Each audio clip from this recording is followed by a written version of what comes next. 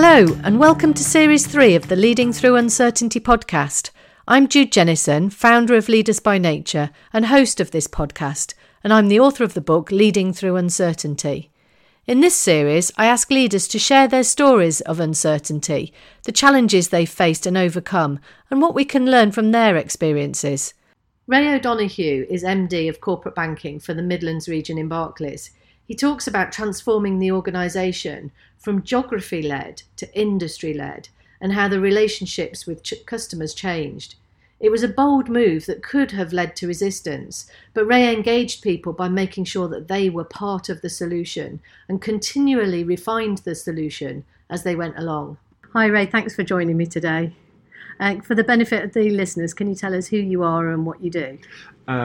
Yes, thanks for asking me. I've never done a podcast before, so this should be very interesting. So leading through uncertainty from the start. Yeah, I was going to say how I came to terms with it, I think. I'm Ray O'Donoghue. I'm the Managing Director for Barclays Corporate here in what we call the Central Region. So we look after about 2,000 clients based across the Midlands, Wales and East Anglia and Cambridge. Mm-hmm.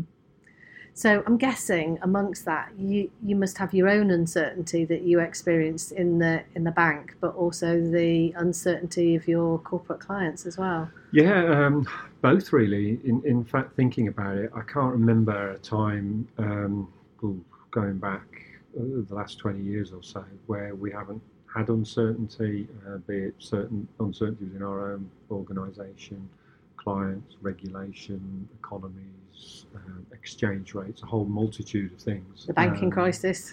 Yeah, to name a few. Yeah. We won't go down the Brexit route or anything else like that. But I think we live in, what's the expression? We live in a world of constant change, and we've just become accustomed to it. And I think it will be the way of things to come, really. Yeah, I think you're right, but I think what that does is it generates challenges for us leading through it, because some people adapt to the change and then other people are vehemently resistant to it, aren't they? I mean, I don't know whether you find that in the bank, whether there are some people who readily embrace it and go, great, let's do this, whatever, adopt new technology, change the structure of the organisation, and then other people that just go kicking and screaming no. I think some people love it, some people are intimidated by it, some people need to see what it's going to look like at the end before they embrace it. But we've done a number of big change projects, for want of a better expression, so I never ceased to learn how you'd have done it better or what went well or what didn't go well. And I remember probably the biggest one we did was some time ago when we changed the way in which we'd look after clients. So the traditional way for a bank to look after clients was each relationship director had a portfolio of customers that they'd built up over the years, tended to be around geography and location. And we wanted to change that. We wanted to go down more of an industry route. So what we were saying was, we could differentiate ourselves, improve what we did with our customers if we understood their businesses and their industries more. Mm-hmm. So we wanted each of the relationship people to be a specialist in a certain industry, and then pass on the benefits of that knowledge to all the customers. So strategically, that's where we were going. But of course, that brought with it huge change in business risks. Mm-hmm. So first up, we were going to migrate hundreds of relationships, and those relationships had been with those relationship people, could have been anything from 2 or 3 years to 20 something years. So there was huge uncertainty there and reluctance on behalf of my people to say, hang on, no, I don't want to let those go.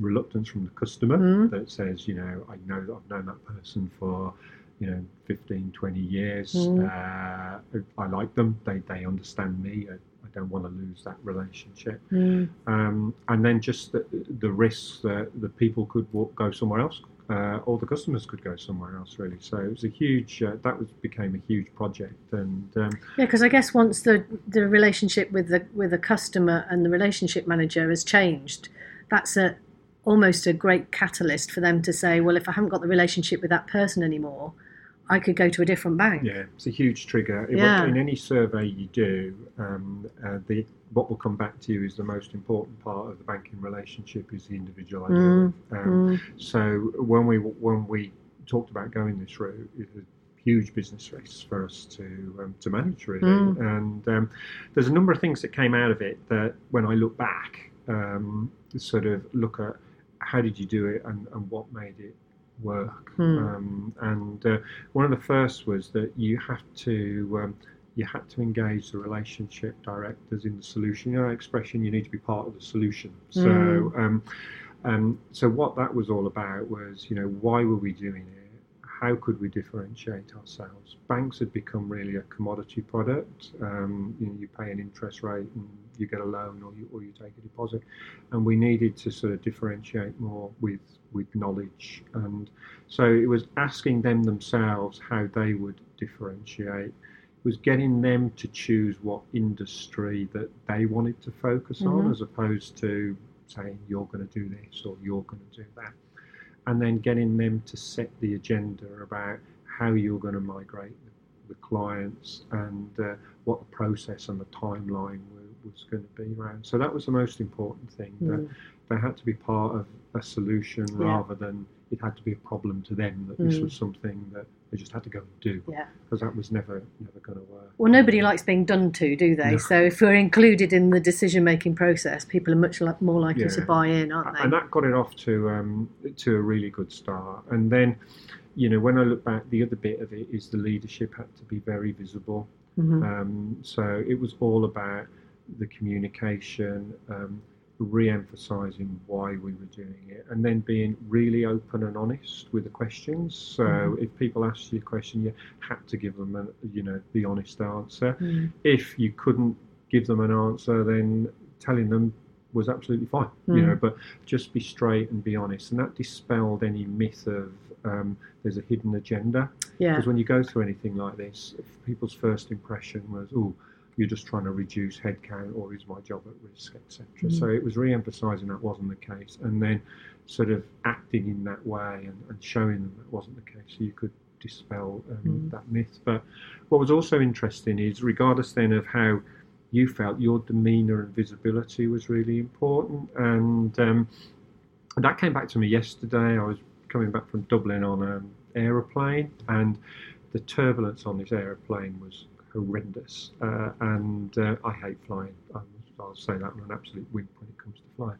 So as this thing started to rock and roll, I got more and more edgy, nervous. And the poor person next to me, I almost grabbed her hand. But what did I do? I looked at the cabin crew.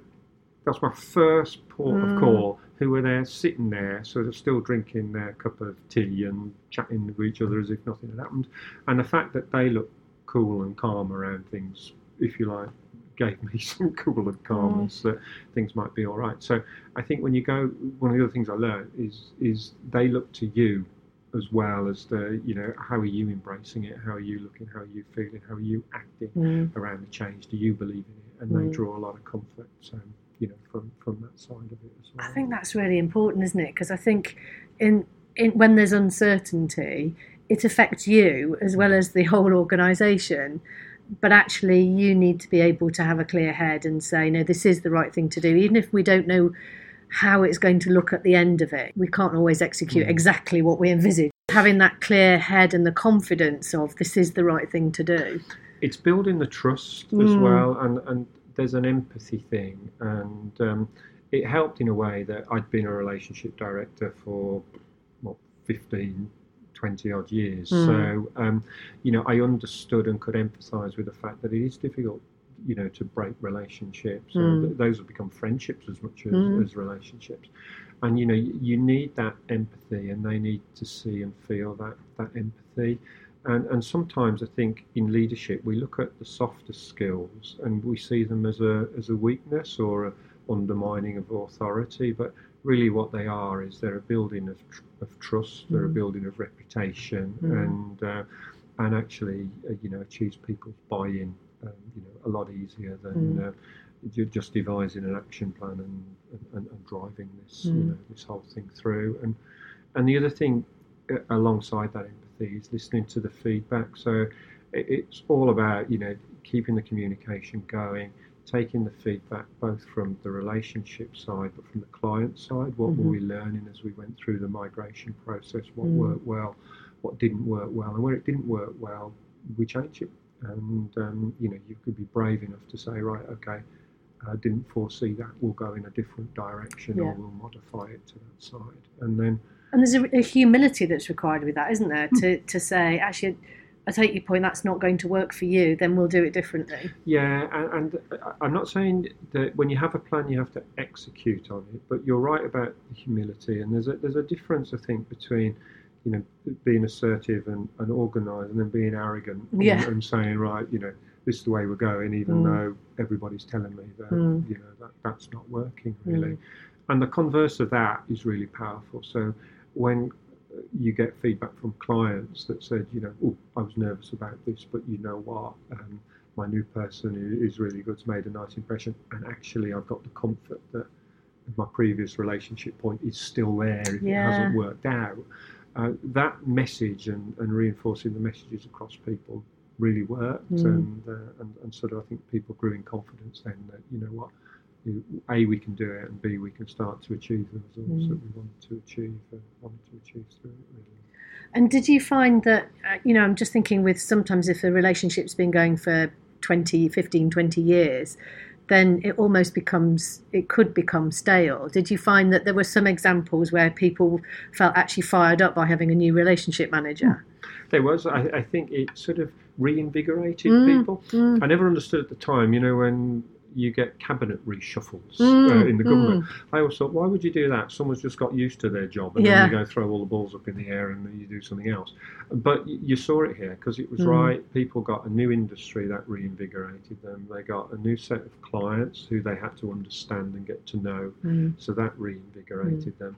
And then even with my relationships, when I passed them on, I was always amazed that a fresh pair of eyes always finds something or gets a new perspective or a different perspective on it. So, and I think everybody, if you spoke to them today, would say, exactly the same thing, particularly about the fresh pair of eyes. You think you've covered things off, but actually somebody's seen something differently or interpreted something, something differently. And then the other bit that really helped is as they then got into their industries and saw corporates within those industries doing different things, they could then share those learnings and bring new ideas and products and solutions to the client base as well. So that got the enthusiasm, going forward. So did that create more collaborative working amongst the relationship managers as well? It did, but the point I have to make is you've got to work really hard at that. And what do I mean by that is that when we went down this route, one of the dangers was that you become quite siloed. So, I'm going to focus on manufacturing businesses. Well, hang on a minute. What about all the other stuff that's out there? Well, nothing to do with me could be potentially the answer.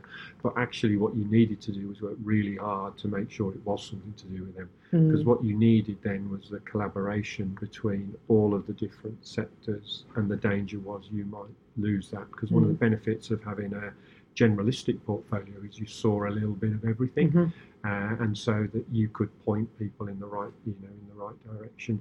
Here, the necessity was to engage with different people in different sectors when you had an issue in that sector. So I have to say we worked hard and needed to keep that going. And there were times, in all honesty, where I worried about that, and you could see that becoming a little bit more distant, and you had to sort of lean in harder to make sure that that worked. And you do that through, you could do it through the business side, but that's where the social side of teams became really important as well. That you needed to encourage the out of work activities, the relationships that they had, both from be the sporting side or an outside interest side, so that they stayed one team within a team. Yeah. If that makes sense. Yeah. So what was the biggest challenge? Oh, I think the biggest challenge at the outset was literally having got people's buy-in that this was the way to do it. How were we going to execute it? And that's where, when you do go through a change program, people do need to see the execution plan of how it was going to work. I guess not being honest, not a great one of my strengths. I sort of tend to focus on the softer sort of skills. So what I needed around me was a very good sort of project manager that could actually keep control of, what was being moved, where it was being moved to, what the timing plans were, etc., etc. And I think once people saw that and started to get into that timeline, that they could see the progression chart through that really helped. So it was hearts and minds, but you do need a good execution plan as well. It's no good having a vision without a plan. No, it isn't. No. And it's an interesting dichotomy, isn't it, of that wanting to include people in designing the solution, but then there are other people that want to know exactly what it is that you're going to do. So how did you get round the, because that's almost polar opposite, isn't it? And one is including them and the other one is saying this is what the plan is, and everybody's different in terms of what they need. They're massively different, and I think that the only way to do it is it's in the communication. So it's in that honesty bit that says, I can't answer your question because I don't know. Some of this will evolve from the feedback we're getting, and we need to be fluid enough to be able to do that. And then it's sort of pairing people up so that if you have got polar opposites, let them draw comfort from each other, and so they're not just listening to you, but they're listening to their peer group and saying, this is how you want to deal with this, or this is how we'll deal with that, and letting them work it across both sides. But it is a case of trying to give both ends of that spectrum some comfort. For the planners, there's the plan, and for the strategists, that this is what it's going to be like. There's the strategy. And you can create it. And then the feedback side comes in the middle, good and bad, because you do got to get the learns, positive and negative, out there, and adapt your approach accordingly. And then as you go through that process, I think people then start to get a lot more comfortable, because you've got the person that says, I told you that would happen, and you think, you're absolutely right, so we're going to adapt it slightly in this way. And then you've got the strength of the other people that more or less said, well, it'll all be all right on the night, and it was all right on the night. Your glass half full and your glass half empty. And you're always going to get this. And I think the secret is you have to embrace both sides of it, and then that little bit on the engagement at the outset, being part of the solution, not the problem. You listen to both sides, and so you can then pull something together where hopefully you've got the bulk of the people engaged at the outset, really. So what was the biggest learning for you as part of the process? I think the biggest learn for me was that it takes time. Whatever you look at in a plan, or you look at uncertainty, your solutions are there, but they evolve. They evolve, and they'll take some time. So there's nothing wrong with thinking things through. There's nothing wrong with sort of listening to the feedback that comes in, and then modifying it accordingly. But the big learn was, if it is uncertain and you are doing change, engage the people who you're doing the change upon, because if they don't buy into the change or feel involved in the change, or have contributed in some way to shaping that change, trying to get people to buy in is nigh on impossible. And if I take it back to this example, if they don't buy in and they've had a relationship for 20 years and they're going to go to somebody in a negative perspective, then your chance of actually making that an effective change is zero, basically. So I think in this instance that was a really big learn.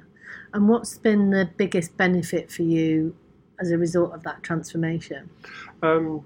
Numerous, I think. The customer has definitely benefited from knowing that the bank, the individual, the whole credit process in an uncertain environment is au fait with their industry a lot more than it was before, so they can understand the nuances and the peaks and the troughs on it. So I think the customers got a benefit from that, as well as a sharing of customer ideas. Customers are great. They love telling each other what they're doing. So that's been a big plus. And then on the people side, it's a little bit what you said. It's freshened people up. It's given them new motivation. It's given them fresh learning, and they also feel that they've got skills now that are very portable as well. They're very knowledgeable about sectors, and they can talk. They do outside seminars. They've been asked by professional bodies to speak on their industry. So that's, if you like, given them a whole new gambit of things to do. Whereas before, when you went through it, it was the reluctance was, I don't know if I can do that. I don't know if I can learn that. And they were very comfortable, in what they're doing. So in breaking that model, they've responded really well to, just a new challenge and a new challenge, which, as you said earlier, some people embrace that, some people have to grow into it. But even the people who have to grow into it have grown into it, which is nice. Yeah. Really. And how do you bring the resistors with you? Oh. There's different issues on there. Well, yeah, but one of the questions I get asked a lot is, how do I get people to do what I need them to do? So I just wondered what your take was on that. Yeah, I tell you what's worked for me, but I know other issues. I mean, I've read books that said you're either on the bus or off the bus, which I always thought was a bit draconian, really. But I remember one of the things that always worked around change and resistance is identifying the people who have got the most input into it. So I remember a time I worked down in Dudley. It's a bit like a wall. So if you want to change something and you want to knock a wall down, where do you hit it? If you take some bricks out of the bottom of the wall is going to fall down. So it's identifying the people who are probably most reluctant to change, seeing if you can, influence and change them and spend more time influencing them, or also talking to the people who have then got most influence with the group that you're trying to change or trying to influence. And if you can get advocates there, you can almost change the world, really. Yeah. And I find, in my experience, that where it works is building from the bottom up. So if you can get the more junior people engaged and enthused, they'll work then up the chain of command. It's probably not the best expression I can use, but then they'll be more of an influencer on changing hearts and minds than you will ever be, really. So, well, with 1,400 people in this office, with the best will in the world, you can't influence everyone, can you? So it's finding out who are those people are the biggest sort of influencers on other people, and focusing efforts on those, and then you can start to drive some change. So I look around, and we live in uncertain times, with economically, politically, environmentally, every which way. What are the challenges that you see coming your way now? Loads. Where do I start? That's probably a loaded question, isn't it? But no, I think if I look internally, the challenges are keeping people motivated and them wanting to develop and being able to develop them, and if you like, the structures we've had enabling them to move across different sectors just gives them new challenges.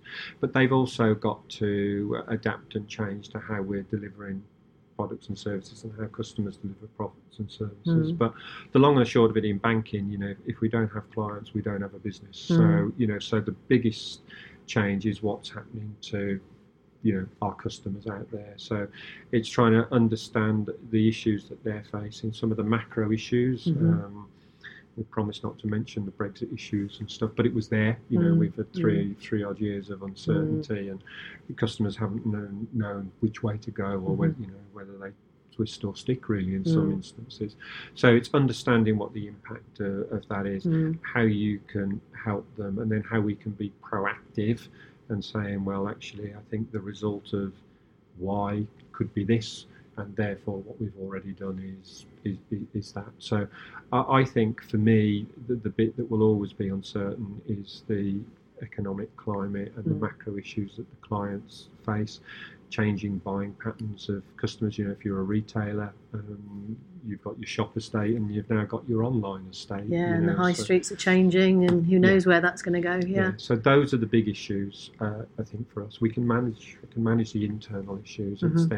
It's then preempting and trying to influence and guide customers on the external issues. And giving and making sure that that your staff have got the skills to be able to continually adapt to the uncertainty of changing market conditions and changing ways of working and living. And it's all of that. If you look at moves to dynamic working, they've all got the ability to work mobilely respond very quickly. One of the benefits, probably maybe not totally foreseen, if I'm honest, of what we did around the industry lines, of course, is you're now upskilling someone in one industry, not 10 different industries.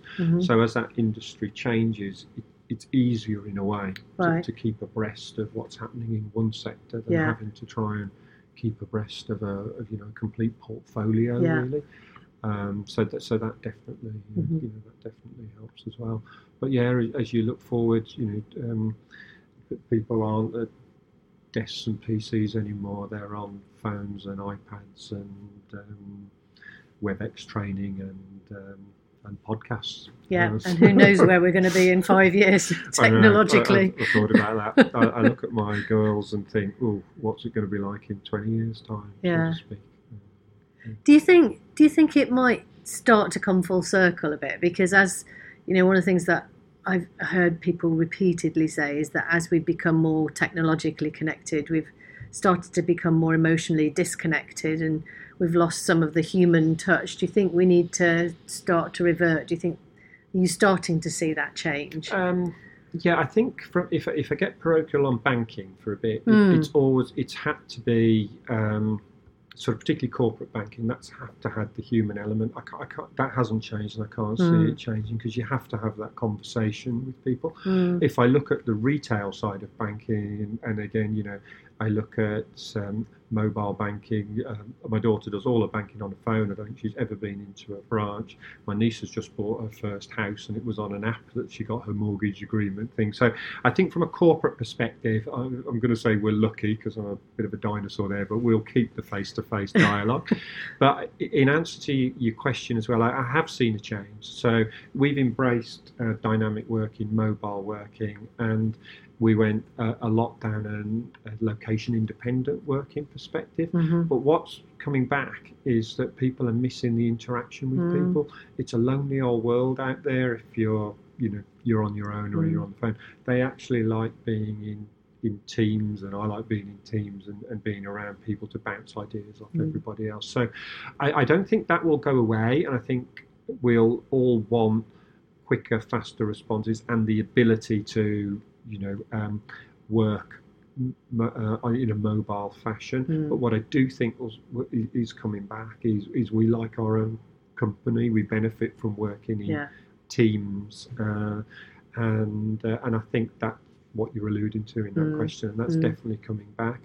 And I think, and I hope, that at some stage people will turn off mobile phones when they're out socially or whatever, and because you do look around pubs and restaurants and you wonder why people are there, because they're still tapping away. I know one of my biggest beef is walking down the street and trying to avoid the number of people whose heads are in their mobile phones, and you think, can you not just look where you're going? You want to try something. I tried it once. I thought I won't deviate, so I'll leave it up to the person who's on the mobile phone to deviate, and it's quite humorous when you don't quite run into everybody, but you run into a few, don't you, if you're not careful. I'm like a 6'6" wall, really, and but that's quite that's quite funny as well. But I also think, on a more serious note as well, I think when a lot of the emphasis now on mental health issues, and I think when you look at what's causing some of the the issues, and we've had them in our family as well, is a lot of it is around to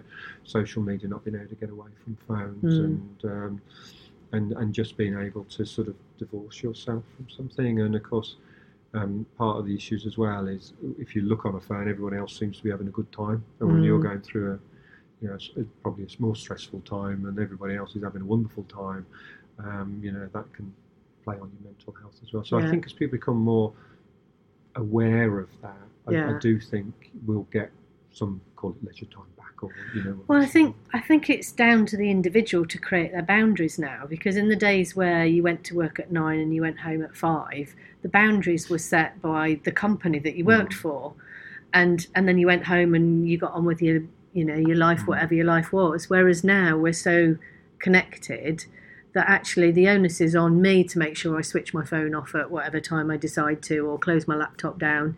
It's not the 5 o'clock deadline that is going to stop me working. It's my decision. So I think we have to create our own boundaries now, don't we, with it, to protect our mental health. Yeah, you do. But there's another aspect to it, I think, and you need as a team and in leadership as well to set your own ground rules, because as much as you're right and the person needs to set their own boundaries to turn things off, then I think the importance of the leader is that they have to acknowledge that and lead by example. So the number of instances I get of emails, I'll call it outside working hours, but there are no working hours anymore, but 7, 8, 9, 10 o'clock. And what it's doing is it's then setting an expectation that someone has to reply to that. And even though you might not expect them to, in their own mind, they feel they're expected to. And this circle then becomes quite vicious. So here, for argument's sake, we set an embargo that